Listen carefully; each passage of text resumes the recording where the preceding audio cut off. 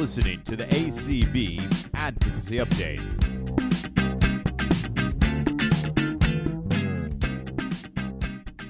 Hello, everyone. Thank you for joining us for another Advocacy Update podcast. My name is Clark Rockfall, the Director of Advocacy and Governmental Affairs for the American Council of the Blind. And thank you to everyone listening on ACB Radio, as well as those who are listening to the podcast of this podcast on your favorite podcast player. See, Claire, that is why I say podcast player, because otherwise it just doesn't flow very well. For folks who would like to learn more about ACB, please visit our website at acb.org. And as always, thank you to Sprint T-Mobile for underwriting our podcasts now and through the end of 2020. So you're saying the podcast of the podcast. I feel like that's very meta. Like, does that mean something? Like the podcast of the podcast of the podcast? Very philosophical, very meta. I like it. It means it's early and we're doing this in one take. That's what it means. So as you can tell, Claire Stanley is here, ACB's Advocacy and Outreach Specialist. However, Claire is not a host today. She is a guest and one of our two guests. How are you doing, Claire? I am doing okay. You know, everything is peachy keen. Thank you. Yeah, and Claire, what are we here to talk about today? So we today are here to talk about a project that the Department of Transportation, the U.S. Department of Transportation, I guess I should say, not to be mistaken for one of the state DOTs, but a project that the U.S. Department of Transportation is working on called the Accessibility Strategic Plan Framework. And I'm so proud that I got that out in one breath because it is quite the mouthful. So it's a project that DOT is working on to eventually come out with a report or a strategic plan all about accessibility in the transportation realm. And when I say all about, it really is, because it spans all kinds of different forms of transportation, from micromobility to autonomous vehicles to infrastructure itself on how it impacts roads and that kind of thing. So it's quite in depth, and we're excited to talk about it. Yeah, and Claire is not our only guest, if we can even call Claire a guest, but our guest today on this podcast, we're also joined by Sarah Malayer. Sarah, longtime friend of ACB, and Sarah, you are the Public Policy and Research Advisor for the American Foundation for the Blind. Is that correct? That is correct.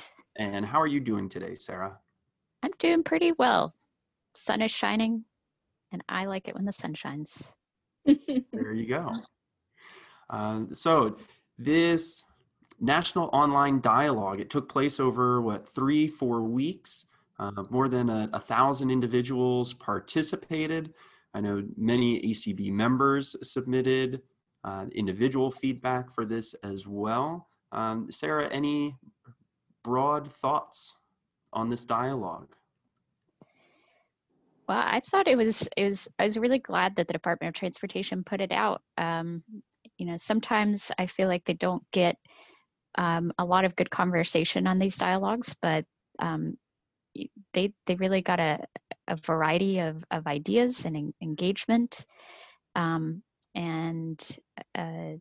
So there's some exciting ideas embedded within it, and I hope it leads to something that will be beneficial to all of us. And do you have anything to add to what Claire mentioned earlier about the intent of the dialogue, the reason why they're gathering this information, and how it will be used going forward? Yeah, the strategic plan that they're putting together, I think a lot remains to be seen about what their intentions are, what their ultimate execution. But I think it's really exciting to see that the department as a whole is thinking about what does it take to have accessibility in mind over an extended period of time, and to be able to be held accountable to that. I think for us as advocates, it's a really great opportunity for us to say, see, here's your strategic plan. How are you working towards that, and incorporating that into all of your priorities and projects? Mm-hmm. So this is just the first step. They're going to put out the strategic plan for public comment, but that'll give us more opportunities to put our initial feedback in and help shape this to something that could lead to some impacts 5 years down the road. Claire, what was the website like? Since this was a national online dialogue, was it accessible for everyone? Did you have any issues participating in the dialogue? Did you hear from any of our members if they had issues? Clark, it was definitely different than I think a lot of us anticipated. I actually got to work closely with our co-chair from the Transportation Task Force from the Consortium of Citizens with Disabilities. Sarah and I actually are both co-chairs with Carol Tyson from DREDF, Disability Rights Education and Defense Fund. So shout out to Carol. Thank you very much. And Carol and I thought initially that it would look more like just submitting typical comments to the Federal Registry that you often submit comments to when departments put out questions. It was not like that at all. It was a completely different system where you submitted comments and the format was very different. And then when you did so, you could then go and vote yes or no. It almost kind of reminded me of Facebook. You could give people kudos. You could submit comments, again, almost like a social media page. And I'm not going to lie, it wasn't 100% accessible. Again, thank you, Carol, so much. Carol helped to submit the comments initially for ACB because there was a little bit of anxiety about the accessibility. So we'll see if government agencies continue to use platforms like this, because again, it was not like the Federal Register. It was very, very different. And it's fun to see that they're using different things, but at the same time, we always want to make sure that accessibility is something we always see from the federal government. So it was definitely a different experience, that is for sure.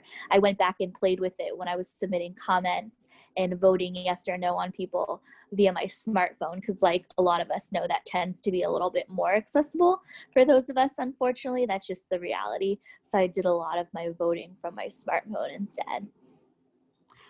Sarah, what did you think about the kind of social media-fication of the federal government's comment system? Yeah, so it reminded me a little bit of Reddit. If y'all are familiar with that, the opportunity to have the forum, the dialogue back and forth.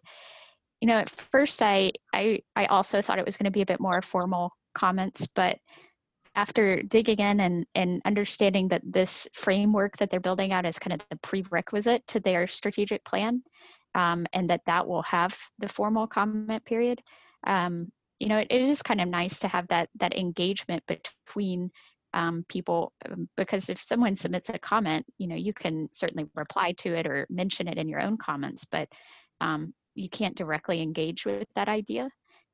So I think it's a really great way to spark some more informal dialogue, but I certainly think they've still got some work to do to get it where it's fully usable and accessible. And probably only somewhere between 20 and 50 people engaged on this, and I think it might be a lot different if you had, say, thousands of comments coming in. That's interesting. I almost felt like you see kids do with Instagram and things like that. Like, did people like my comment? Yeah. Oh, I didn't get enough likes. It's kind of comical. You're like, why didn't people like mine? I want more votes. I know, it's definitely going down, and like, did I get upvotes? Did I get the kudos? Yeah. Exactly, yeah. Who is this person who gave me a kudo? Claire, was there any efforts to artificially boost the likes and thumbs up and kudos on the posts that we liked? Not saying that ACB would do that, but some other I promise everything was above board. Okay, well, that's disappointing. Well, we did encourage the task force to. That is true. Give us some likes. Yeah. That's good. But we didn't tell them which ones to like. They still have that freedom. And part of this dialogue, there were 5 goals, correct? So I think we should just run down the goals and If you two could offer any insights or comments that were included related to those goals, I think our listeners would enjoy hearing about that.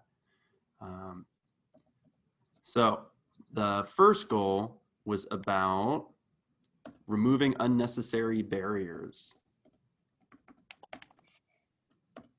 So, For sure. Claire, So that what does that mean? Oh, that is a great question. So I wish I had the actual language in front of me that they have. I don't know if you have the direct language, Sarah. I apologize. I just have our own comments that ACB submitted. But direct barriers, of course, jumped out at me because no pun intended, but unnecessary barriers. It's kind of the living joke for those of us who are blind, right? Bumping right into a barrier. We came up, when I say we, I did, but of course that I took into mind everything that ACB is continually talking about to come up with different topics or issues that are presented to the blind and visually impaired community.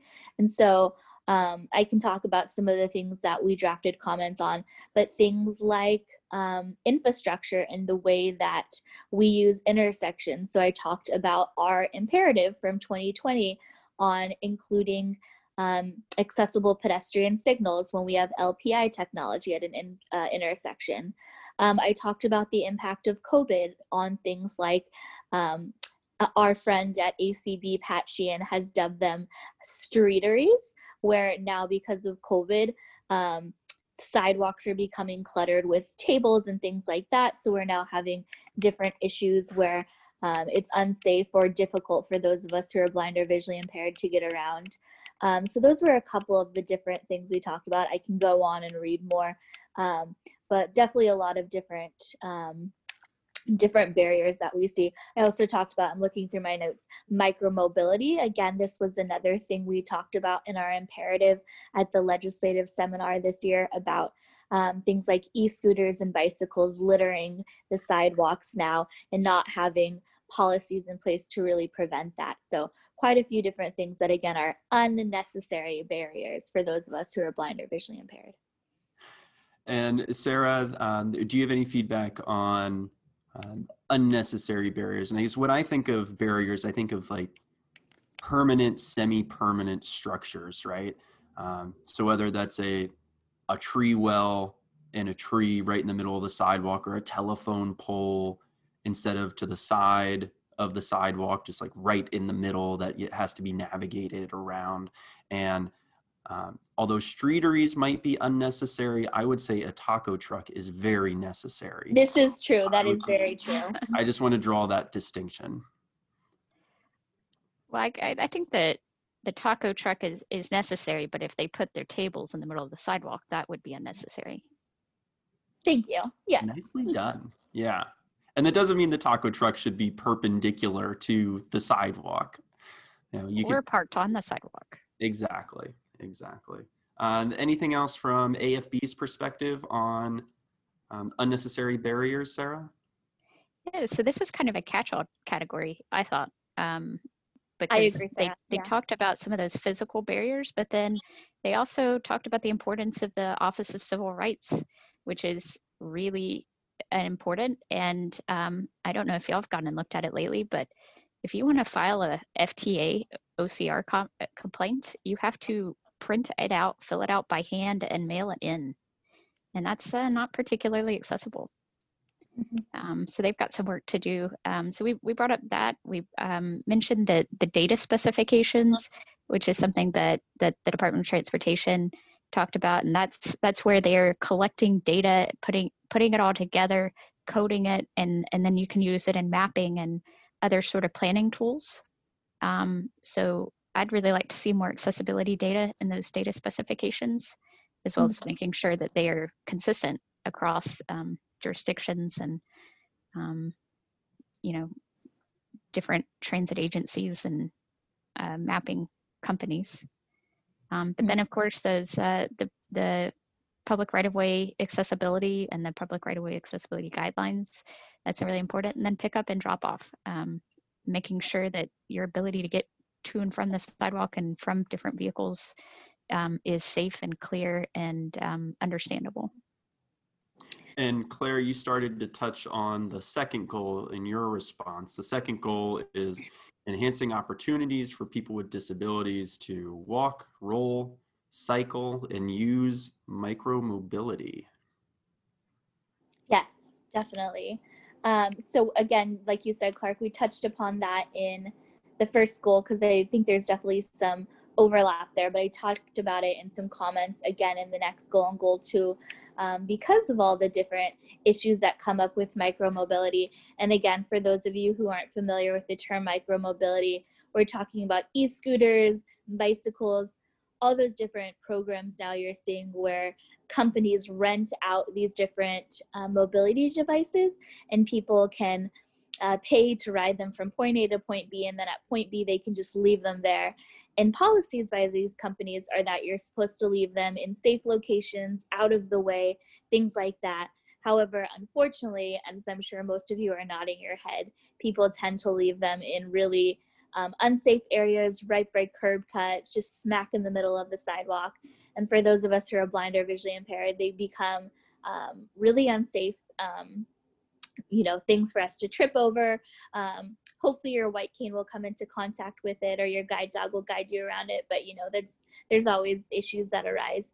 So we talked about how kind of twofold we talked about. And again, it was an imperative we talked about at legislative seminar as well. But some of our asks are that, one, companies penalize appropriately people who don't abide by the rules so that companies really take the steps they need, but also that cities or towns or whatever the municipality is, that they work with these companies to make sure that policies are put in place for when people do not comply with these rules, that the cities work with these companies to say, we need a process in place that, boom, that piece of micromobility is moved out of the way, and that these cities do penalize their users. Because unfortunately, we're not seeing that the penalties are really having the effect that we would like to have quick enough. So making sure that the cities reach out to these companies and say, you need to get on top of this ASAP. I thought that was an interesting part of this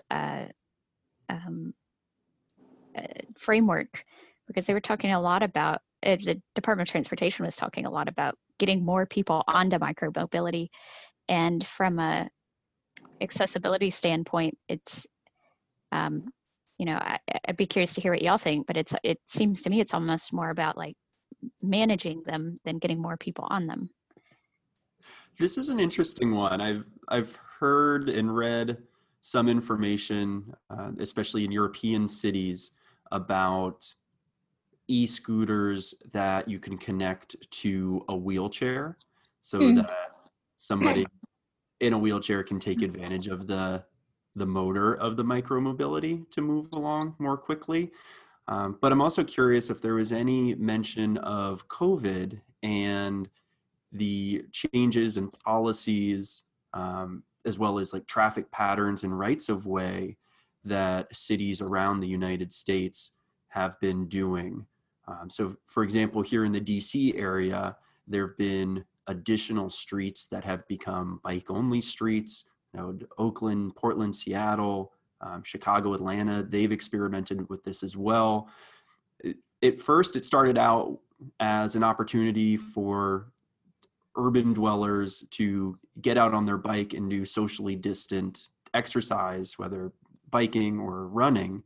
But I'm curious if there'll be a broader focus now to try to encourage more micro-wheeled transportation, micromobility or bikes, what have you, have them have a safe, dedicated lane or road to use to encourage them to leave the sidewalk, but also lower the risk of them getting plowed by a car.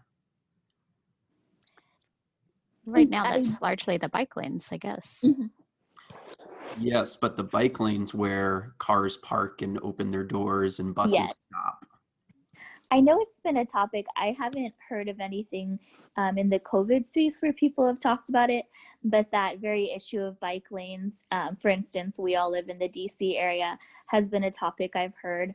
in these conversations, because those of us who don't want to be negatively impacted by micromobility are often, I don't want to say yelling, but talking very loudly that yes, you need to have bike lanes and that kind of thing, so that when you have an e-scooter whipping down the sidewalk, it's not going to impact, you know, those of us on the sidewalk negatively. But then the pushback, which is totally valid, is, you know, is it safe to have a bike lane? Or like you just said, Clark, you know, cars are parking along the streets and that kind of thing. So how do you accommodate both parties? So it's definitely not an easy answer. You definitely can see the impact from both sides.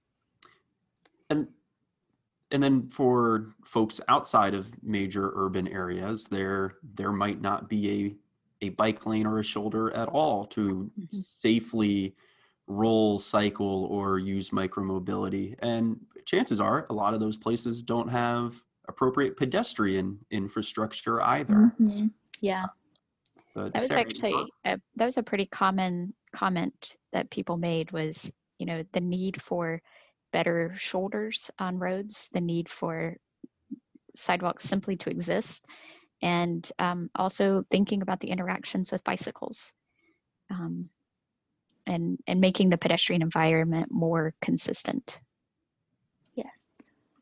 And I think that ties into the next goal as well. We've certainly heard of folks having to navigate, especially dedicated bike lanes to get to, say, for example, a bus island on a busy street or a busy intersection, right? Or if you're navigating to a taxi or a shared ride service, how can you do so safely without encountering micromobility, but also potentially parked cars, turning cars, or those unnecessary barriers on sidewalks and pedestrian right-of-ways. So the fourth goal is One other Third goal. One other thing from goal 2 I'd love to bring up real quick, Clark, and I feel like we just touched on a tiny little bit, but I want to bring up again, Sure. is the idea of micromobility that's accessible for people with disabilities. And there are some different devices out there that are accessible, for instance, with handbrakes and hand things like that for people with physical disabilities. Well, for us, we know the main request is going to be tandem bicycles. And there's always talk about making things like e-scooters accessible for the blind, which I'm very curious and excited to hear how that would be done. But, you know, technology is always advancing. But anyway, all that to say, a lot of the companies do have tandem bikes now, but the major complaint, which is totally valid, is that they are very scarce. And so you're not going to find one at every corner. And so if you want to use one, you really have to do your homework to go and find one. And so, you know, does that even make it worth it? Because you can't just pick it up anywhere. You really have to do your research. So we wrote a comment on encouraging them to put them in more places and to get the education out there and that kind of thing. So we'd love to hear from our members. Is that something you're excited about? I know I would love that. But again, money, resources, things like that might be the pushback, but definitely an interesting topic to discuss in the micromobility fields. And in that micromobility space, are there any e-bike or e-scooter services that are recommending or designing their services for 2 passengers? I know some of the ones that ACB has had the opportunity to talk with on a regular basis, which are some of the major ones like Jump and Uber and things like that, have been talking about developing more tandem bikes and things like that. So it's definitely in the works by the big major micromobility companies. So again, it's definitely being discussed. My fear, and this is only my personal fear though, is that they're just going to be produced in such low numbers that, again, are you really going to do the research to go and find the one in all of Washington, D.C., for instance? So yeah, we'll see what happens. I have seen some pictures from, I think it was Minneapolis, where they're docked bikes that I guess the city contracts with someone to put the bikes in. Sometimes they have some really cool adaptive bikes, either the side-by-side bikes, the tandems, different ones with the hand pedals and brakes. And I don't know, again, your questions about, is there only one? That's a really valid question. Yeah. But it is cool to see them out there and to see them parked in the same docks that regular For bikes sure. are parked in. That's a really good point, Sarah. Thank you. Yeah. And if no one has ever tried a hand cycle, I highly recommend it. It's a different experience, but certainly a needed option for folks with leg impairments. And geez, also there are adult tricycles basically, and upright trikes, as well as recumbent trikes if folks have balance issues, or they don't want to bend down low enough to get in a recumbent low to the ground. So there's a lot of exciting stuff out there. Just whether it would be economical and available for someone to use on the regular basis, I think is more the question. Yeah. And then not the first time I've said it, probably not the last time I'll say it, but Sarah was right. We are on to goal number 3. Clark is jumping ahead there. Yeah. And that's including improving access for people with disabilities to passenger and commercial vehicles. So who would I feel like to this one gets a lot of conversation. Yes. I don't mind going. So AFB commented on this, the big perpetual, maybe it'll happen, maybe it won't, AV accessibility, and, got to get that design in from the very beginning. And then I know also we echoed some of the comments that I know that ACB was putting out, and that DREDF had put out about licensure and insurance discrimination, because those are things that I guess the Department of Transportation feels like they can do something about in the short term. But then another thing that we really wanted to highlight was, accessible transit websites, timetables, apps, making sure that, there's multiple ways to interact with or to know when the bus is coming. So it's not just a picture of a timetable that isn't accessible, whether it's online or in person. And then the third thing was, TNC accessibility is the Uber, the Lyft, the other innovative on-demand service accessible, because there's a lot of need for on-demand services, but they've got a long way to go. And so that's kind of what our comments were on that. Yeah, ACB submitted very similar comments to what Sarah was talking about initially. We really focused in on autonomous vehicles, and I think that's something I at least like to assume that ACB members are very passionate about. We get calls all the time and conversations, and as most of you know, legislation surrounding autonomous vehicles was again one of our imperatives for 2020 from our leadership conference. So a lot of the comments that ACB submitted surrounded many of the different details we talked about in our discussions from, again, 2020.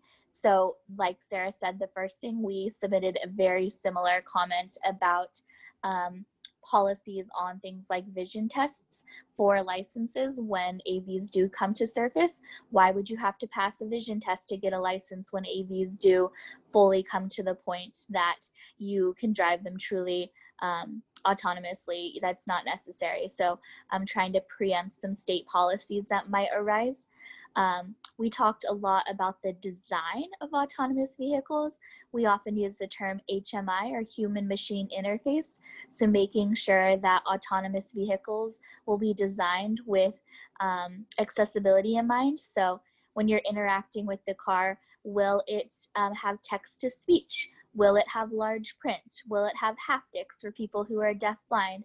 So just really digging our teeth into how you could make these autonomous vehicles truly accessible, because it's definitely doable. But as we all know, that if you try to retrofit something and make it accessible after the fact, it's just not the same as doing it from the upfront.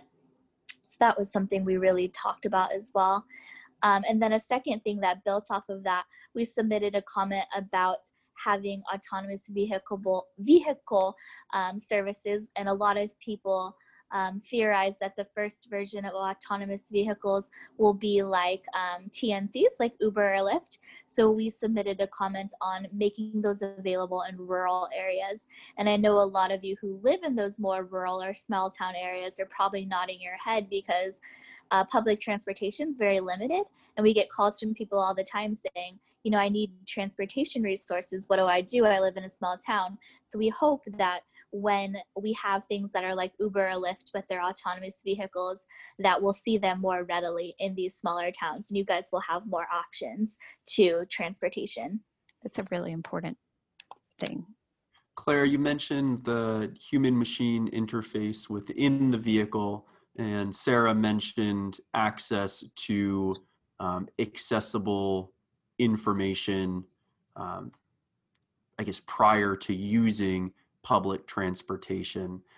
Marrying those two, were there conversations about basically that first and last mile for ride shares and autonomous vehicles, you know, having an accessible pedestrian right of way so that you can make it first be able to identify and then safely navigate to your ride. You know, you're not, okay, you've got this awesome autonomous vehicle pickup and drop off space, but do I need to play Frogger navigating 6 lanes of traffic trying to get there safely, as well as exiting or egressing the vehicle? You know, how do you know where you're dropped off and being able to navigate to your destination after being dropped off?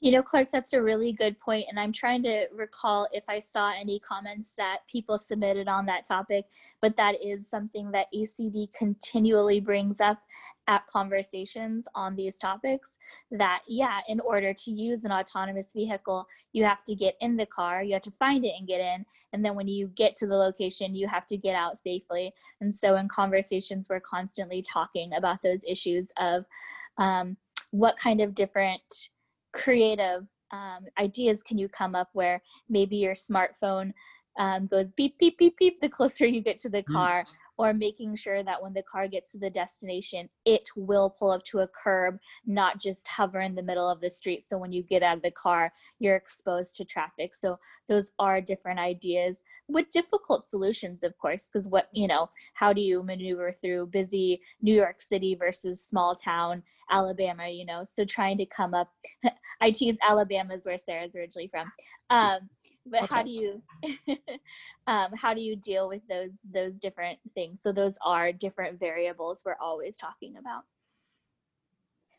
Yeah, I didn't see that necessarily come up in this conversation, but I think that's definitely part of the conversations with the, you know, access to walk, roll, cycle, and removing unnecessary barriers. Exactly. It's certainly included in the broader, if not specific to that one goal. All right, now we're finally caught up to where I thought we were and talking about goal number 4. And this really ties into what you're both talking about, especially in rural and suburban areas, having access to ride shares or autonomous vehicles, but supporting the development and diversification of public transit systems. So Sarah, what do you think that means? It certainly could mean a lot. And actually, I borrowed a theme that I heard pretty consistently at your convention this year, which is make the paratransit rules the floor and not the ceiling. So we talked a little bit about the paratransit rules and needing to make them work better for people.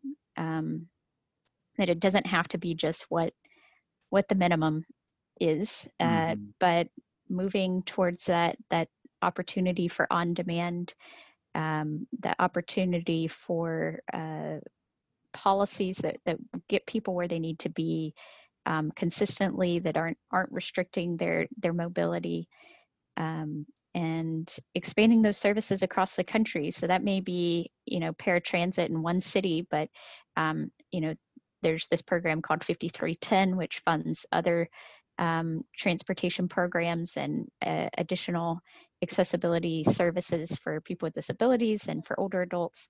And those exist across the country, including in rural areas. So making that a bit greater focus of the department. But then this has been quite the summer of dealing with COVID, but also a lot of racial tensions.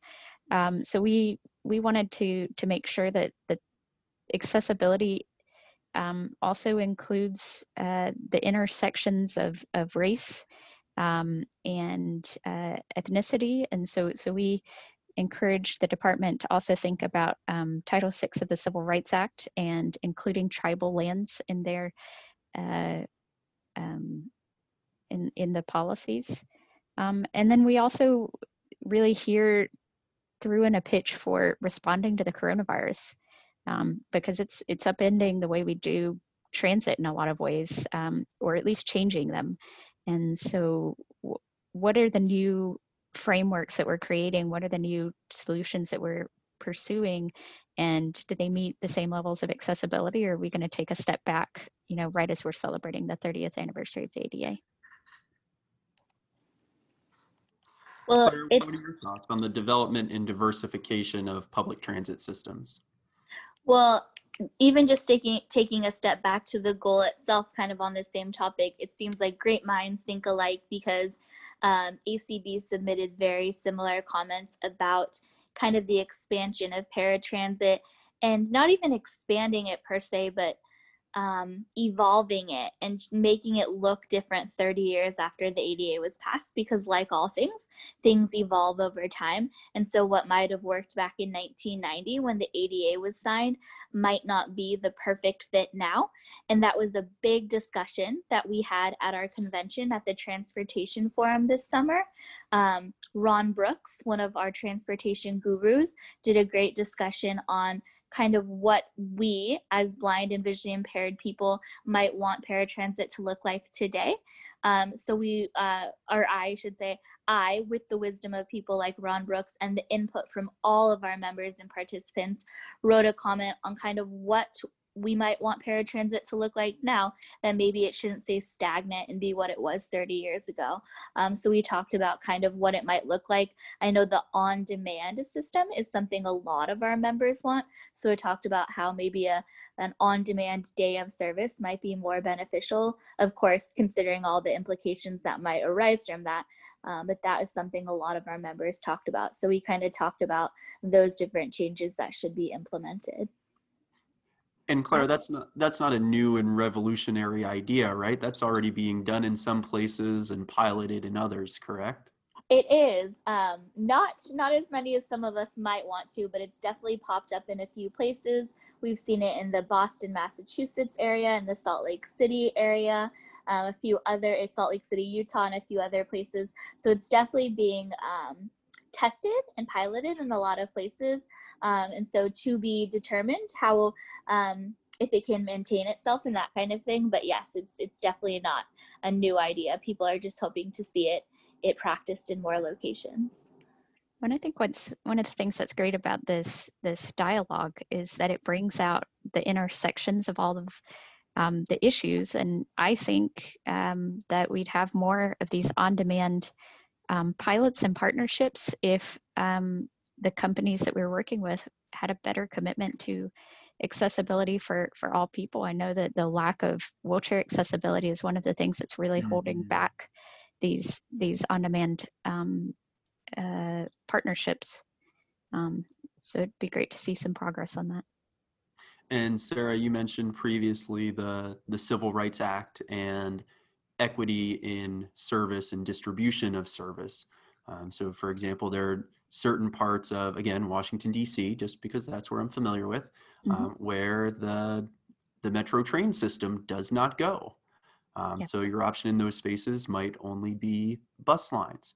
How great would it be if micromobility could help individuals in those parts of the city that have less resources than others, or fewer transportation access options, to use and require the disbursement of micromobility services. So there are more options that can help people either commute to and from work, to and from school, and just to increase the amount of available options throughout all parts of a city or urban landscape, as well as in the suburban and rural spaces as well. That was Yeah. one of the comments that ACB also submitted had to do with the more small town and rural areas as it pertains to paratransit, because the way the Americans with Disabilities Act is written, you only have to have paratransit where you have public transportation. Paratransit is kind of an alternative, so to speak, for public transit. And so if you live in a smaller area that doesn't have a bus system or subway system or whatever it is, you don't have to have paratransit. So if you are blind or visually impaired or have a disability, if you really want access to paratransit / public transit, your options are limited as far as living in small towns, and you should have the right to live in a small town if you want to. So that was another topic that we wrote a comment on and came up during our convention this summer, was how do we allow people to live in whatever town they want to? Because I know for me, growing up in the suburbs with not a lot of public transit, I always said, I'm getting out of here. I want to move to a city where I have options. But you shouldn't have to make that sacrifice if you don't want to. So how do we find solutions around that? It is interesting the way the law's written. It gives you the right to use the services that exist, but it doesn't give you a right to have transportation. Yeah.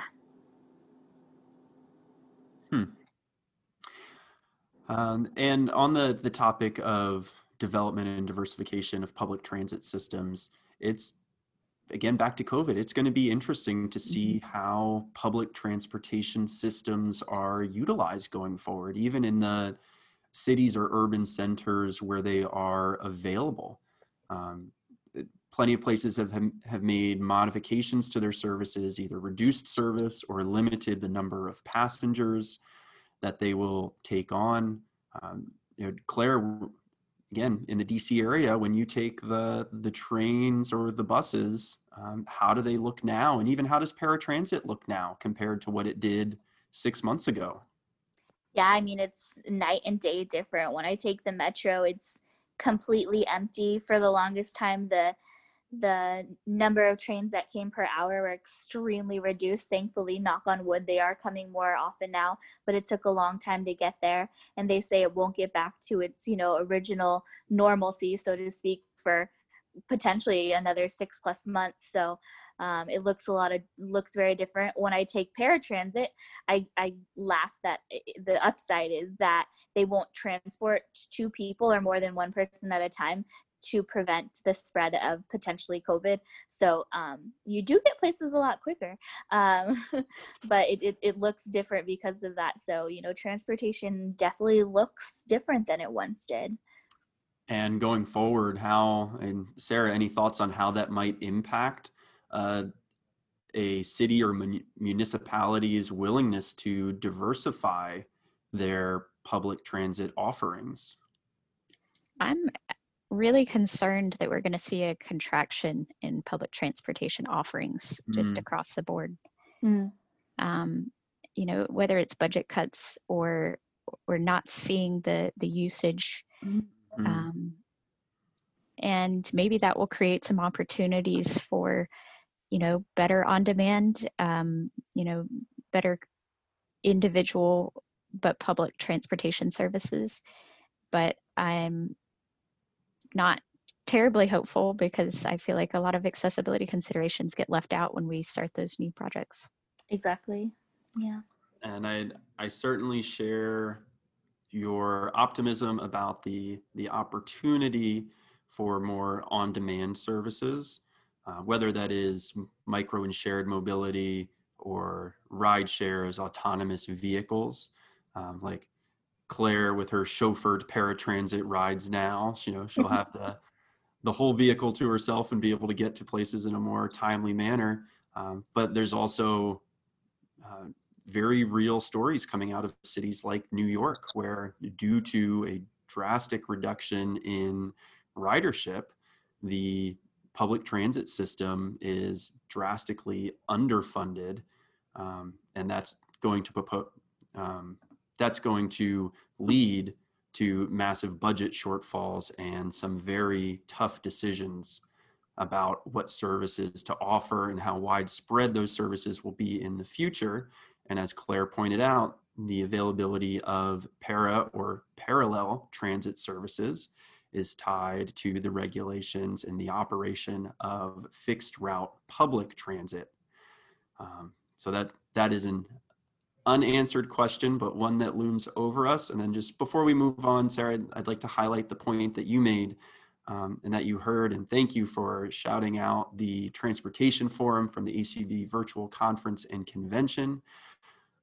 But when we talk about, what's that? I would just like to say kudos for that Transportation Forum. I thought it was really well done. Hopefully the first, not the only. Yes, exactly. It was very well received, so we'll give the people what they want.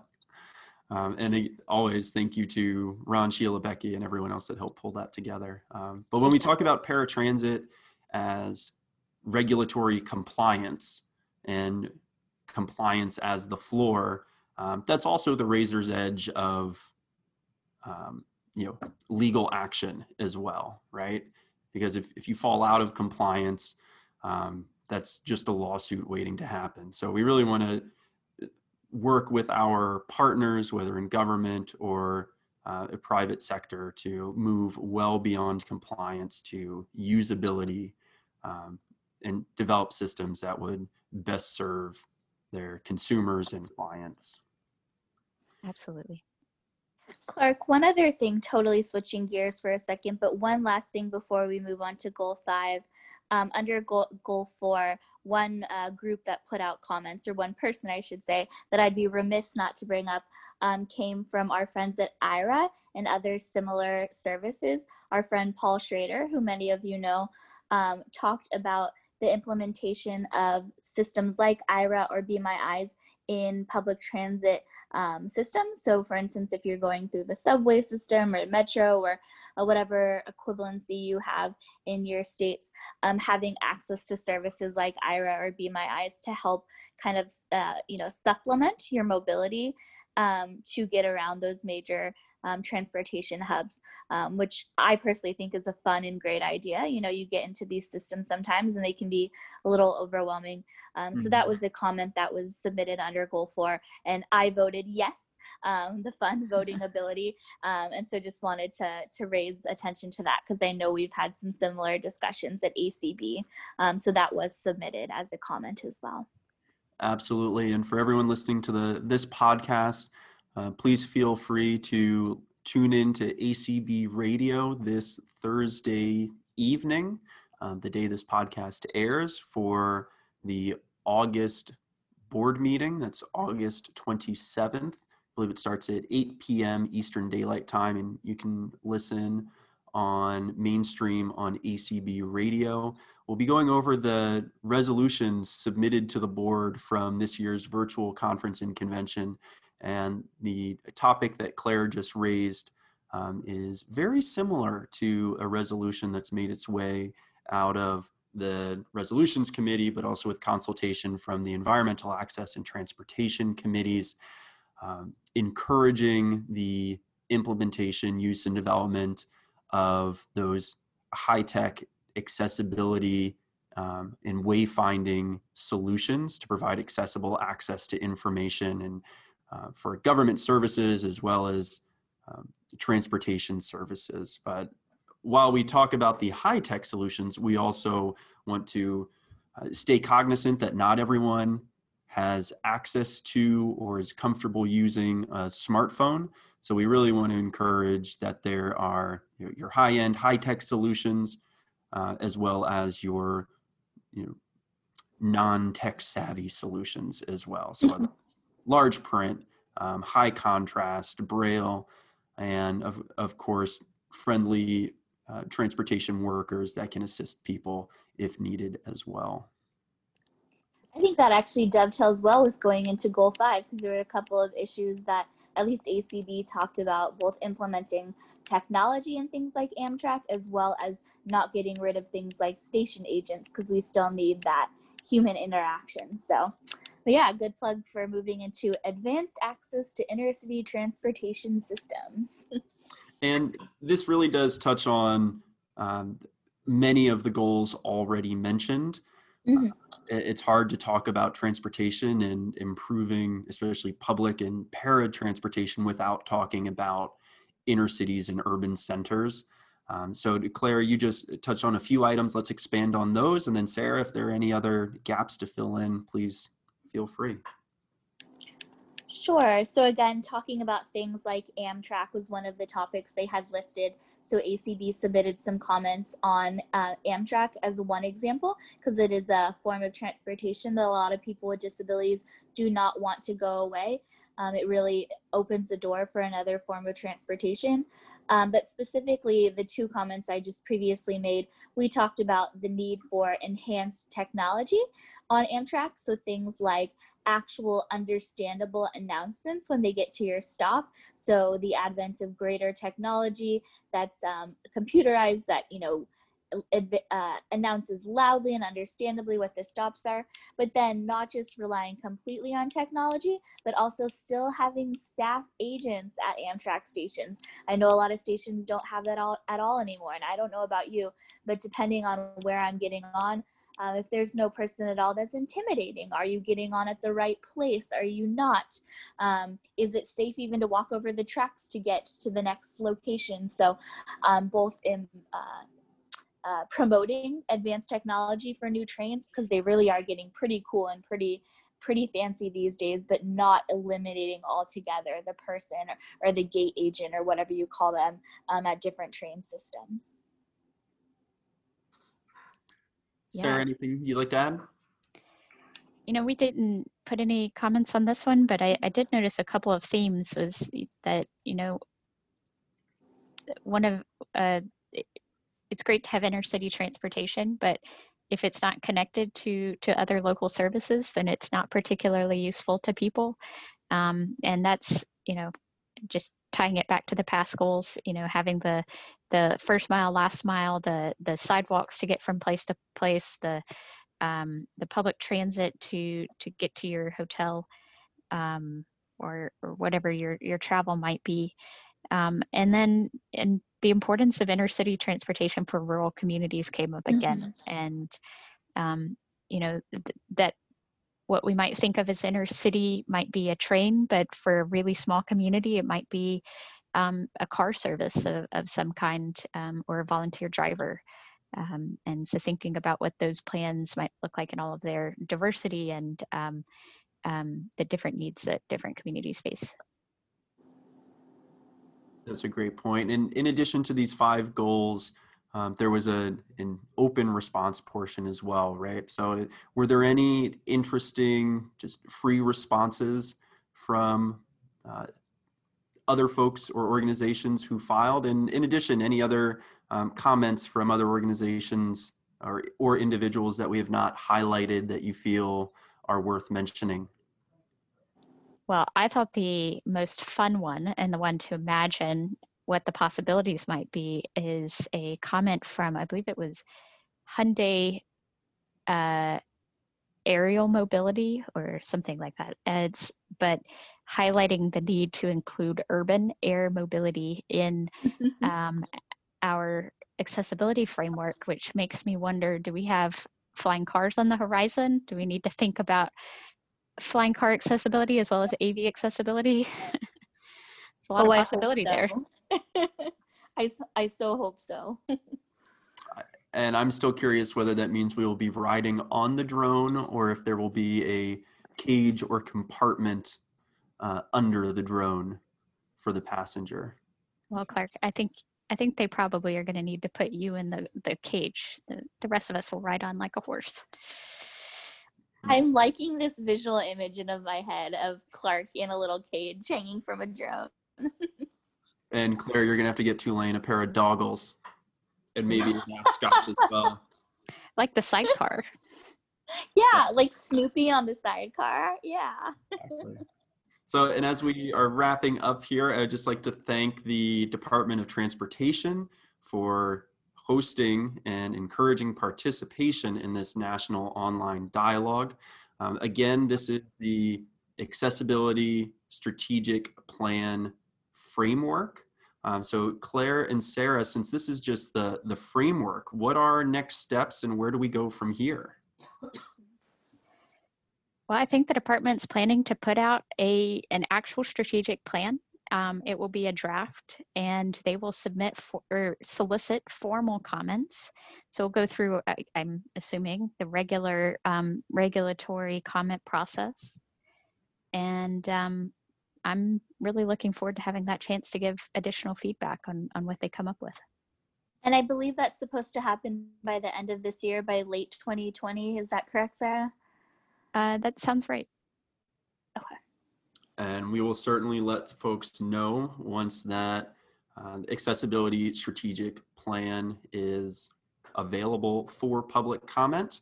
And as always, assist folks with filing comments if assistance is needed. So again, Claire and Sarah, thank you so much. Any closing thoughts from either of you before we sign off? I think just from me, again, we have covered the whole swath of transportation. It touches upon a lot of things, but if we're missing anything, let us know. You know, transportation means a lot of things. So always reach out to us at advocacy@acb.org. And you can reach out to AFB as well, or I'll call my friends over at ACB to see what they're hearing. That's right. And if anyone has a question specifically for Sarah, please email us at advocacy@acb.org, and we are happy to pass that along. All right. And again, thank you both for chatting with me here today and sharing your involvement as well as the broad feedback received as part of the National Online Dialogue for the Accessibility Strategic Plan Framework. And as we sign out, Claire, what do we always say? Keep advocating.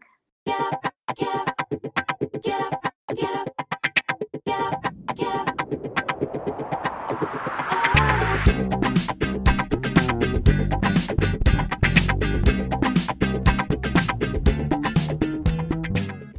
Thanks for listening to the ACB Advocacy Update. You can reach us by emailing advocacy@acb.org.